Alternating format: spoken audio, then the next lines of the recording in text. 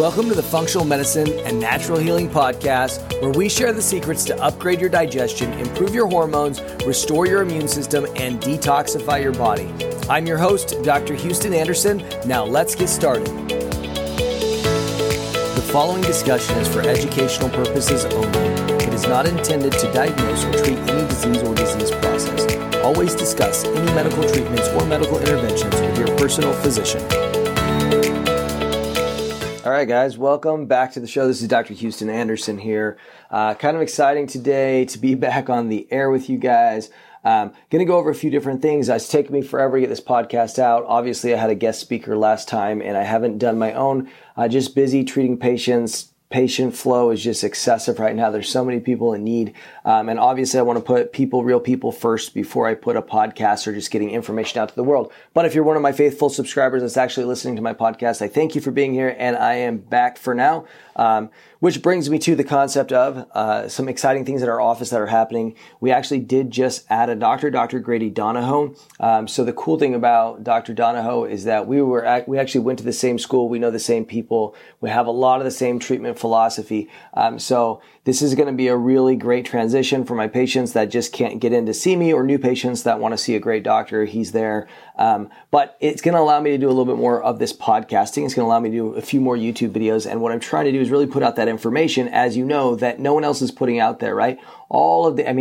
Honestly, like a lot of the information out there is just put out by robots now. There's a lot of AI stuff, and all your functional medicine information is just a copy from the last article that's been regurgitated by a robot. And it sounds horrible, but I'm going to keep going into that because nobody's telling you the actual clinical experiences that they're experiencing. There's a few great clinical doctors out there, and I appreciate them. Anyway, so today's topic, we're going to talk about SIBO, small intestine bacterial overgrowth, right? So everyone knows what SIBO is, but it's funny because everyone always searches, what is SIBO? Let's go over the word really quick just so we know. SIBO, small intestine bacterial overgrowth, obviously is an overgrowth of bacteria. Now, let's go back in time to where SIBO was originally called SIBO because you had a large intestine. They thought, at least at the time, they thought that your large intestine leaked a little bit of bacteria into the small intestine, and that bacteria from the large intestine went into the small intestine and had more growth, which the small intestine is supposed to have a little bit less bacteria than the large intestine. But long story short, it goes in and then it starts to grow. And it was almost like a dislocation or a translocation that they didn't like, where what you found was that the bacteria is going from large intestine to small intestine. Nowadays, I think that we've kind of evolved that definition in the SIBO world to just any time that there's proliferation or too much bacteria in the small intestine, and we actually start to wonder why that is. Or in other words, there's a lot of reasons why that can happen. We're not going to chase down all the reasons why, but I will tell you some of the things that lead to there. And what's the dangers of SIBO? What's the problem with SIBO? Well, the problem is eventually you get nutrient deficiencies. Eventually you get leaky gut. If you don't have gas and bloating already, you're lucky. And then, things like brain fog and just overall poor digestion, things that are going to suffer. Truthfully, SIBO is really one of the most dangerous things for your liver. Liver toxicity is almost always caused by gut health, not by anything else, except for occasionally like a viral infection, a good hepatitis or something like that, right? You can actually see COVID go into the liver too right now. So just kind of a new thing that's popping up. All right, let's talk about SIBO symptoms. SIBO symptoms. When I'm talking about SIBO symptoms, people come to the office, they say, I think I have SIBO. They're wondering about bloating, gas, pain. So pain's actually a pretty important one because SIBO only causes a certain type of pain, but it is important to kind of describe that pain to your doctor so that they know exactly what type of pain you're dealing with. Because, for example, I always say that parasites create stabbing pain, but SIBO doesn't create the same kind of sharp stabbing pain. SIBO is more like a cramping pain. It actually feels more like, because of its mechanisms, because of the organisms that cause it, feels a lot more like an ulcer, right? So, and turns out that certain bacteria do create ulcers, obviously in the small intestine and in the stomach, as well as the large intestine. So these are our concerns. We want to make sure that these bacteria don't get too high because you get some of these symptoms. Loss of appetite is a huge one, right? So people say, I'm just not hungry anymore. Or excessive appetite, right? You keep trying to diet, but you can't get yourself to stop putting food in your mouth. Okay, that could be a sign of this bacterial overgrowth.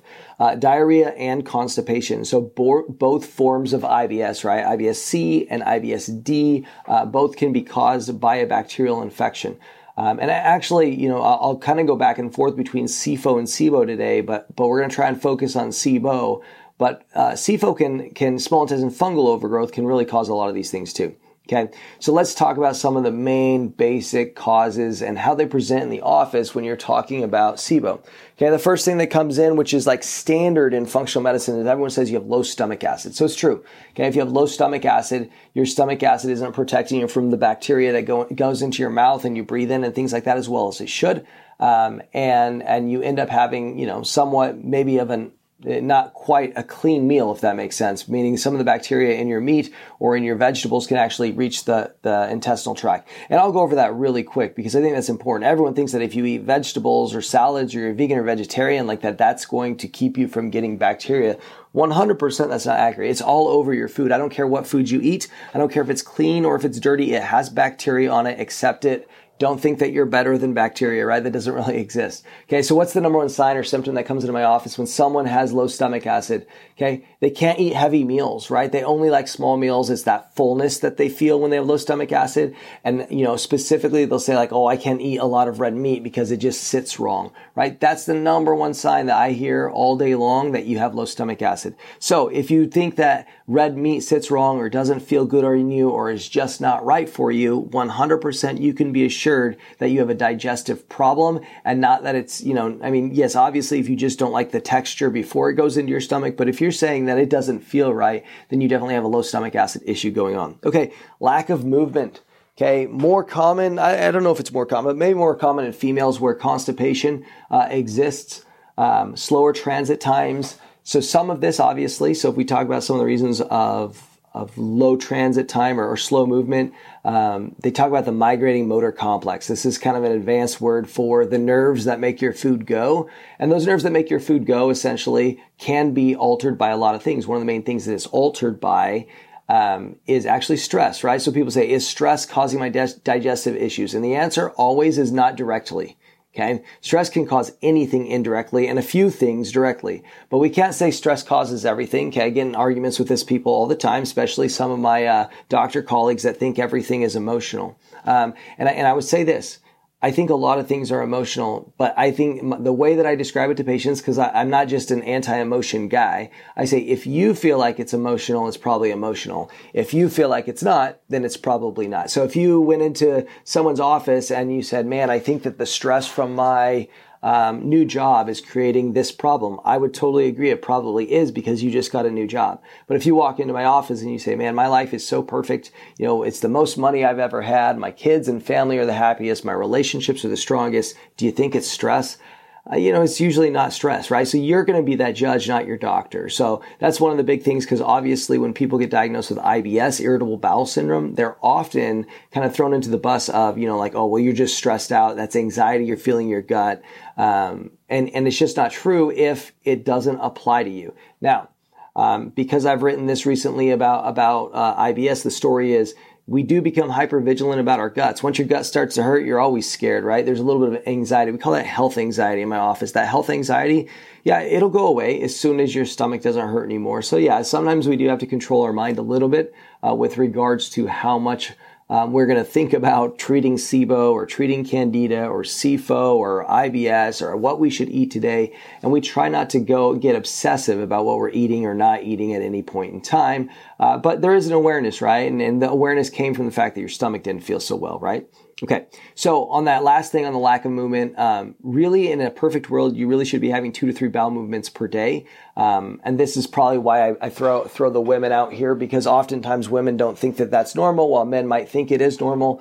And I'm just saying, I don't know whether that's cultural or just truly gut problems that we talk about there, but let's say that, a 2 to 3 is ideal. Most people, I can get their SIBO to go away as long as they're having 1 bowel movement a day. If you are not having 1 bowel movement per day, that's going to be my primary priority. So if you're not having a bowel movement every single day of your life, we're not talking about skipping some days. Any day that you skip, you're going to have that bacterial overgrowth proliferate because your body's supposed to essentially treat it and kick it out. And you're not kicking it out adequately. So now you have more that resides. That goes back to the bacterial overgrowth. You have too much. You have 2 days worth of bacteria in there instead of 1 day. And once you have 2 days, then you start falling behind. Okay. Low bile and digestive enzymes. So really where you see the low bile and the low digestive enzymes is it's caught. So this is a kind of interesting one. SIBO can be caused by these problems, or it can cause these problems. So you'll see both. And you know, a lot of people say like, well, what came first, the chicken or the egg? And the answer is they both occur in different individuals at different times. Occasionally we can identify what that person was, right? So let's say that they had, let's say they had constipation for a while before they had any kind of bacterial signs.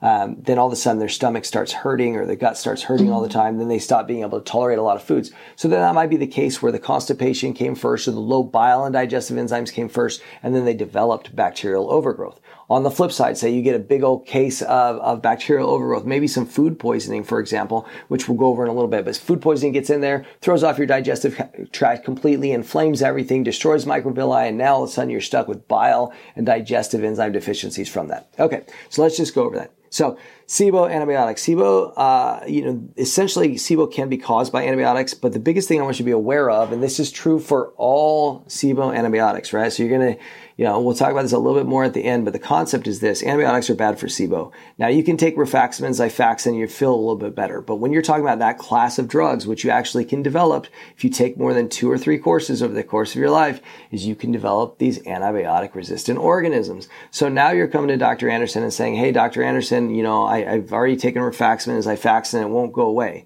Well, now we're in a tough spot because you got some nasty organisms in there that I'm having to mess around with because you thought that it'd be cool just to take an antibiotic, which it is never cool to take unless your life is at risk, right? So, we don't want to treat things that don't need antibiotics with antibiotics. We will treat everything, obviously, any severe infection we're going to treat with an antibiotic. But other than that, we want to avoid them. We don't want to take them for simple things like SIBO or gut bacteria that can be treated with high quality herbs.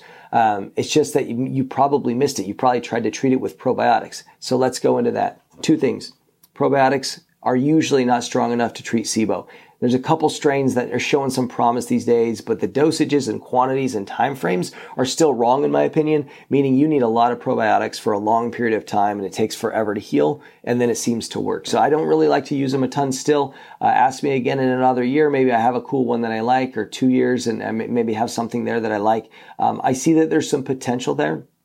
But we haven't dialed it in, right? So the example I use in my office about dialing it in is always like CBD. Everyone at first is like, oh, CBD cures all disease, cures cancer, cures brain trauma, cures whatever you want. Well, it turns out years after, especially in Arizona where it's legalized, you have your marijuana legalized, turns out it didn't cure every disease, right? We still have these diseases, even though it's supposed to be the natural cure. So it's just about dialing in what's it used for, what's it best for, what strain works for what, and we're getting there. So I think that's pretty cool. Low immune function. So basic causes of low immune function are like stress, autoimmune conditions, hormone imbalance, blood sugar issues, and any medication that you take. They all take tolls on the immune system and essentially allow that bacteria, which should be controlled by your immune system, to proliferate a little bit. So you essentially had normal levels of bacteria, and then you had stress or some type of other condition, or even just an illness or a viral infection, or, your hormones got off too long, or you went sugar eating too long, and now all of a sudden your immune system's a little bit lower. While your immune system or protective system is lower, then the bacteria grows a little bit. And that's kind of basically how SIBO works. And so once again, you don't have to focus too much on where your SIBO come from. There's a lot of places it's going to come from and a lot of reasons why it's going to be there. So, it's not about like, oh, did I do this to myself? Well, it is sometimes. I mean, if you know that you were, eating sugar 24/7 for 5 years, then yeah, you probably caused your own problems. Okay. But let's go over this last one. And there's actually, this is probably the most, funny enough, the most important one. Now I think lifestyle matters, but the number one cause, of SIBO, in my opinion, is actually food poisoning. And that's why I said at the beginning, it's not whether you eat red meat that's junky, or whether you eat pork that's junky, or lamb, or chicken, or all vegetables, right? No matter what you eat, there's going to be some type of organism on them, whether there's bacteria, parasite, fungus, viruses. Everywhere you go, you're exposing them. I think people are more aware of that than ever, right? These are on everything. Specifically on foods, you're talking about viruses, you're talking about parasites and bacteria, less fungi on your food unless it's moldy, right?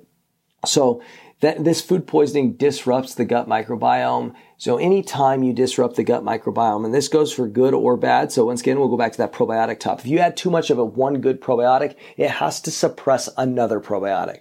So we always rotate. So anyone that's in my office using probiotics is going to be rotating those things if they're even allowed to take them. So I always say we take probiotics once our gut feels mostly better. So that could be 90% better, and then you can mess around with probiotics to see if you can get, a little bit better or an optimize or a brain fog kind of maximization after you quote unquote feel mostly better. You can eat any healthy food that you want, things that don't irritate you, things like that. Then we're ready to talk about that. So anytime you get some type of bacterial infection from your food, say you get some E. coli for something you eat, like I said, vegetables or meat, either one, you get that exposure. Now you have too much E. coli, and it suppresses some of the other good bacteria that you have in your gut. So it's not about necessarily adding a lot of bacteria to it. It's really about killing that E. coli, and that's how I prefer to treat that SIBO story. Okay, well, let's talk really quickly about hydrogen-dominant SIBO and methane-dominant SIBO, because these are ones that are kind of in the news, and these are what the labs test for. So essentially, hydrogen-producing bacteria live in both the small intestine and the large intestine, and when too much of possibly, we'll say this is one of the causes, too much bacteria comes from the large intestine and small intestine, you get that bacterial overgrowth and an overproduction of hydrogen that we can then measure in a few different tests. I won't go over all the lab tests for SIBO right now, but there's really only 2 or 3. We'll come over those in one study that I want to share with you in this podcast here. But we're not going to go over too much. If we go to methane, same concept. There's these organisms called methanogens, and methanogens, when they go and eat and digest and move and metabolize, they create methane. And that's another substance that we can actually measure. So we always get down to the concept of, I treated SIBO with my other doctor, but I don't feel better. What's the problem? So for the number one most common problem you're going to find with that is possibly or usually that they treated the wrong organism, right? So they diagnosed you as SIBO because of a breath test, or not because of a breath test, because of their clinical expertise. They diagnose you with it, which is fine. And they find that you have SIBO. Great. They treat it. Nothing gets better. Sometimes it just means that it was a parasite, a virus, or a fungus. The question is, how are they going to check for that? How are they going to treat that? Okay. Now, probably one of the most important things that anyone can know is that IBS, okay, because I want to go to IBS, but I don't know what this podcast will be called yet, but it's going to be called something like SIBO and IBS, because that's what people are looking for, and people want to know, why does my stomach hurt all the time? So here's the thing. You'll find that over 50% of people with IBS suffer from a bacterial overgrowth. And here's what I'm going to tell you. The IBS test, the breath test, the lactulose test, or the glucose test, both of those are 100%, they're underdiagnosing. Let me put it that way. They're underdiagnosing what's wrong with people. So they're missing a lot of cases. So let's just say that you didn't have high hydrogen on your glucose test, or you didn't have high hydrogen on your lactulose test. Then they would say, oh yeah, for sure you don't have bacterial overgrowth. But is that really true? Is that the end all be all? So let me take you then back to the traditional medicine realm, which I don't think is a bad thing. But oftentimes we'll have people that have colonoscopies and endoscopies, and they'll do something like an upper gut aspirate culture, right? And it turns out that when they do that in IBS patients, not many people actually have SIBO. So technically that's the gold standard right now. But here's what I'm going to tell you. Because I think that the upper gut aspirate misses things, I think that it's not the gold standard. What I'm telling you is the gold standard is going to be closer to a breath test, and even more than a gold standard is going to be a combination of history plus a test, right? So let's say that your SIBO test comes back as, it looks pretty normal, maybe a SIBO and IBS, then that means if I were to go and take Dr. Anderson numbers, that means that about 80% of all IBS is caused by SIBO. Okay, that's a huge number. And then I would say of IBS, probably another 20%, 20% is caused by fungus. So at a minimum, if we go back to just regular breath testing and the research that we have, we're going to say 55% comes from, not even go with Dr. Anderson's numbers, just 55% is going to come from bacteria. And then I'm telling you right now, 25% comes from fungus. At a minimum, you're looking at 8 out of 10 people are suffering from IBS due to an infection. Okay, so I'm going to keep going back to this term so that you guys understand this, because our results are pretty stellar here. Now, there's more to it. that can be what happened. So you started off with a big old infection, and then, okay, now your liver started failing you. And so your liver started, being overburdened, had too much going on. So now your liver enzymes are elevated, which then suppresses your immune system because you have too much inflammation, and your inflammation from your liver is going in and altering your spleen. And now your spleen's upregulated. So your spleen's trying to do all these crazy things. Now you get diagnosed with mast cell disorders, and all of a sudden you have immune system dysfunction. All of these things pop up, and it's like, oh, well, so where did it start? So the root cause oftentimes is, like I said, 8 out of 10 might be that bacterial infection or a fungal infection, virus or parasite. We're seeing a lot of long-term stuff happening from COVID. So definitely that's a good demonstration of it. Wasn't the first virus to do this, right? Traditionally, we talked about Epstein-Barr, cytomegalovirus, herpes simplex viruses, things like that. And it's just evolved, right? So it's going to continue to evolve. There's going to be more infections that we run into, but it's just important to know that. Okay. So what's the best treatment for SIBO? I want to go over this really quick. And like I said, it's not rifaximin or Xifaxan. Just straight up, it's not the right way. Now, a super high dose rifaximin and Xifaxan, you'll find that 80% of people get better. So it sounds really cool, right? You should go and take that. Well, guess what? The recurrence rate on those is about 44%. So 44%. So 50% chance that you come back. So 80% success minus times half of that. So you're really only looking at a 40% success. And it's something that you can't maintain, right? So you can't go and take rifaximin for the rest of your life. No one's going to prescribe it that way, and it's not safe. You also develop these resistant organisms, and you're stuck there. So that's why I always recommend that people treat it naturally with herbs. And a lot of people say like, oh, what about herbal resistance? It does exist. It's slower.